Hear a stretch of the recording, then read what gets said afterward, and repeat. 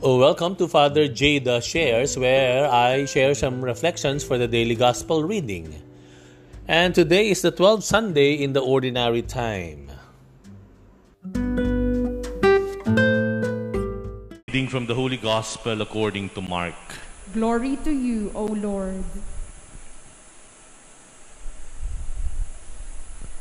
On that day, as evening drew on, Jesus said to his disciples, "Let us cross to the other side." Leaving the crowd, they took Jesus with them in the boat, just as he was, and other boats were with him. A violent squall came up, and waves were breaking over the boat, so that it was already filling up.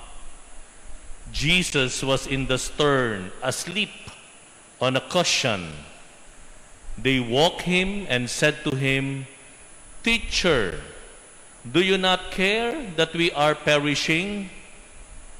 He woke up, rebuked the wind, and said to the sea, "Quiet, be still." The wind ceased, and there was great calm. Then he asked them, "Why are you terrified? Do you not yet have faith?" They were filled with great awe and said to one another, "Who then is this, whom even wind and sea obey?"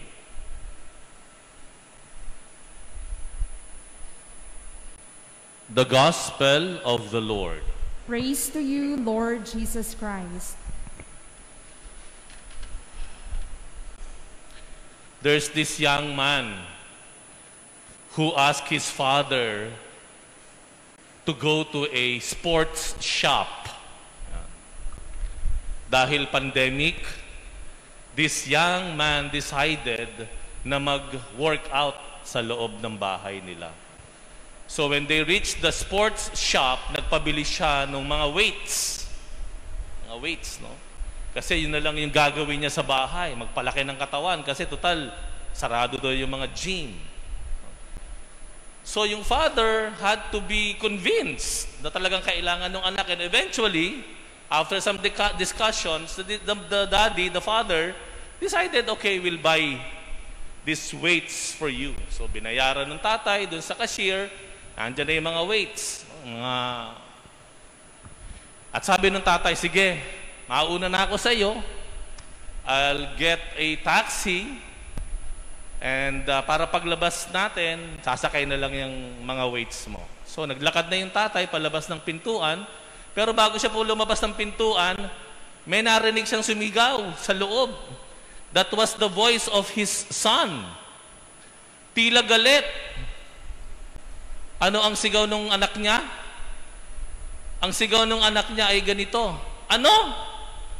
Ako ba magbubuhat niyang weights na yan? Palabas ng tindahan?" Yun lang. Yung pangmatalino raw yung kwentong yun eh.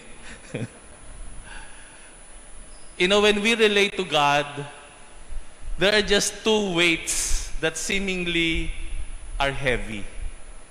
Dalawang bagay ang dapat nating dalhin dahil para sa marami, maybe not all, napakabigat. Ano yon? Number one, the truth of who we are. And the second, the truth of who God is. The truth of who we are, of who we really are, and the truth of who God is. Tingnan natin yung Ebanghelyo so that we may, see the bigger picture. The Lord asked His disciples to go and cross. Let's go and cross the other side. Why?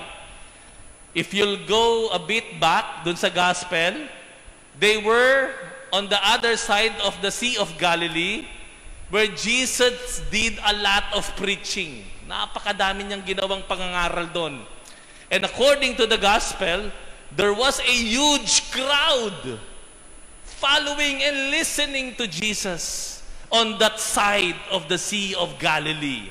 At one point, Jesus said, let us cross the other side. And so they did. Jesus with his disciples were in a boat when suddenly there was a squall. There was a strong wind that created big waves that was breaking the boat and was filling up the boat. And so, anong ginawa ng disciples? They were afraid. They were terrified. Suddenly, they felt that fear. And they asked Jesus, Teacher, do you not care for us? We are perishing. Because the Lord was at the stern of the boat and was asleep. Okay. What do you see there? We see there that Jesus, when he said, let us cross the other side, actually, he was telling his disciples, let's go to your inside. Let's go into your inside. Meaning, that situation surfaced the fear, surfaced the true identity and the true condition of the hearts of these disciples. They were terrified. Despite the Lord was with them in the boat, they were so afraid. And that brought them to the reality of who we are. They were just afraid. Remember, they came from the other side of Sea of Galilee, and they were ministering to Jesus. Imagine this. There's this Jesus, and they were the closest friends. And a large crowd surrounded them. You can imagine the clamor, the reputation, the stature of the disciples. There were a lot of people calling on them, asking them perhaps to bring them closer to the Lord. But that did not make them see who they really are. But when they crossed the other side, Jesus brought them into the inside of who they are. They saw the true realities of themselves. They were, after all, afraid. They were, after all, vulnerable. While the people, the crowd, were calling on their names. Abay, close sila kay Jesus, sikat sila. But little did they know, they were just the same as the crowd, asking for help, with fears, looking for help. They themselves were wounded. They themselves were vulnerable. Itong pandemic pong ito, natigil ang lahat. Nawala na tayo sa trabaho natin, nawala na sa office, natigil tayo sa loob ng mga bahay natin. And most of the time since last year, we were left alone. Nobody's calling us, sir, ma'am. Nobody's saluting us. We were our true selves at home. And because of that, a lot of things surfaced in our lives. A lot of things and realizations we saw in ourselves. When the clamors of your office mates, your employees, your friends, when the laughter and the gimmicks were not already there, we were left on our own, we realized the true issues that we have been carrying all along in our lives. Amen? We realized ang dami pala nating anxieties. We realized hindi pala natin kaya mag-isa. Added to that, wala na tayong mga makeup. People were maybe impressed, ang ganda na mata mo. Ngayon, nasa bahay ka na lang, wala ka na makeup, wala na, wala. You are raw. You are the raw you. And you were faced with a lot of realities in your life. At minsan, for some, mahirap yon. Hindi matanggap. Wala na yung mga fans club ko, yung mga tropa ko, wala na yung mga tauhan ko. Wala na, para tayong hinubaran. And then we were faced with the realities of who we are. And for some, again, I will say this, mahirap yon. Mabigat tanggapin yon. Amen? On the other hand, the pandemic made us also see our own potentials. Kaya ko pala to. Kaya ko pala mag-start ng small business. Kaya ko palang tumagal. And during this pandemic, we also realized, kaya pala natin. God is with me pala. I can endure pala. I can pray pala on my own. Hindi na ako kailangan yayain sa simbahan. Because I myself can just join an online mass by myself. You realize we have also some potentials. Amen? But the thing is, it remains a challenge for us that as we relate and go closer to God, we see a weight, a heavy weight, and that is the facing of the realities of who we are. But there's a second. Ano yung sabi ko na mabigat? To see the realities of who God is in your life. Moving on to the gospel, the apostles addressed Jesus as they wake him up. Ang sabi ng apostles, Teacher! Teacher! Do you not care? Notice, they addressed Jesus as teacher. In the biblical times, ang mga tatay po, after infancy ng kanilang mga anak, sila po yung nagtuturo sa kanilang mga sons. Ang tatay ang may responsibilidad na magturo sa kanilang mga anak after infancy. Yung environment, the public, yan ay mga ano lang yan, pang-add lang yan. Pero ang main teacher yung mga tatay.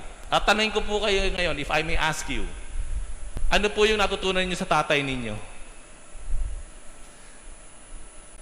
If we will recall, yung mga pangaral ni tatay, ni daddy, papa, ano po yung natutunan ninyo? O naaalala niyong sinabi niya? Okay? Naalala niyo na? Tanong, sa mga naaalala niyong itinuro sa inyo ng tatay niyo, ilan doon ang naisabuhay niyo?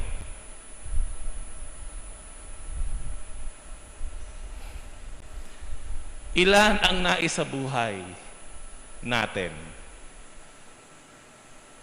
The gospel tells the disciples calling Jesus as teacher. But in reality, Jesus was more than a teacher. He was not just someone who can tell the disciples where to go, what to do. He is also someone, maybe a teacher, whom they can trust. Not just to hear the words of wisdom, comforting words, words of hope from the Rabbi, Jesus, but a person whom they can relate personally and whom they can trust. Kaya nga ba, nung ginising ang Panginoon, pinatigil ang Panginoon, come, be quiet. Ano, hinarap niya yung mga disciples niya. Ano sabi ng Panginoon? Why are you terrified? Where's your faith? Parang sinasabi ng Panginoon, do you not trust me? We're in the same boat. I will not let anything harmful.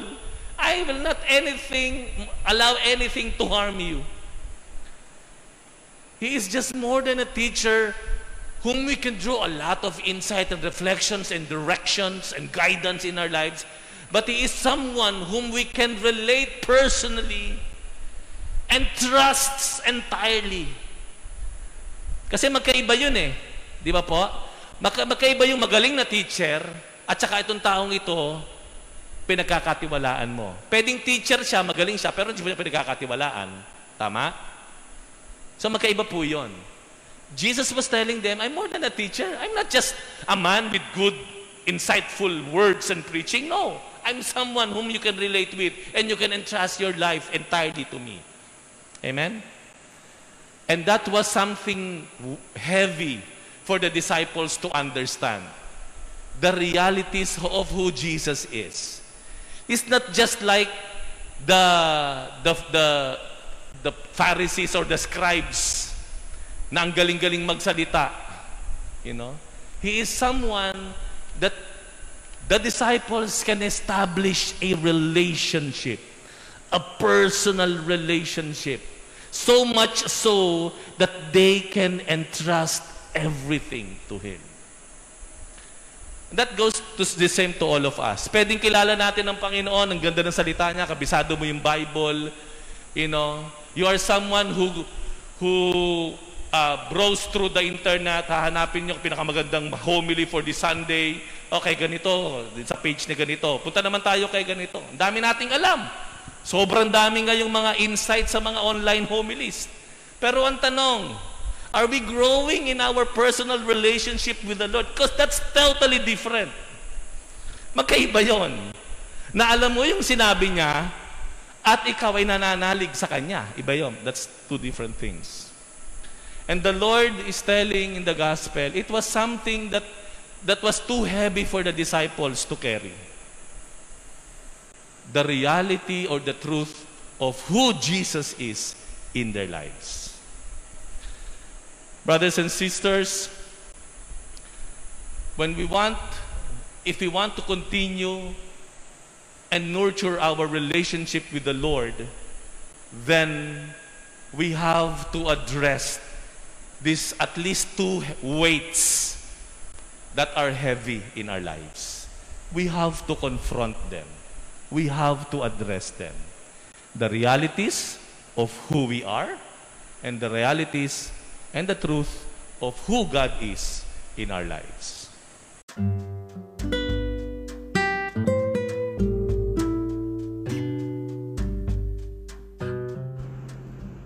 Thank you very much for reflecting with me today. We will have another one tomorrow. Bye for now. God bless you.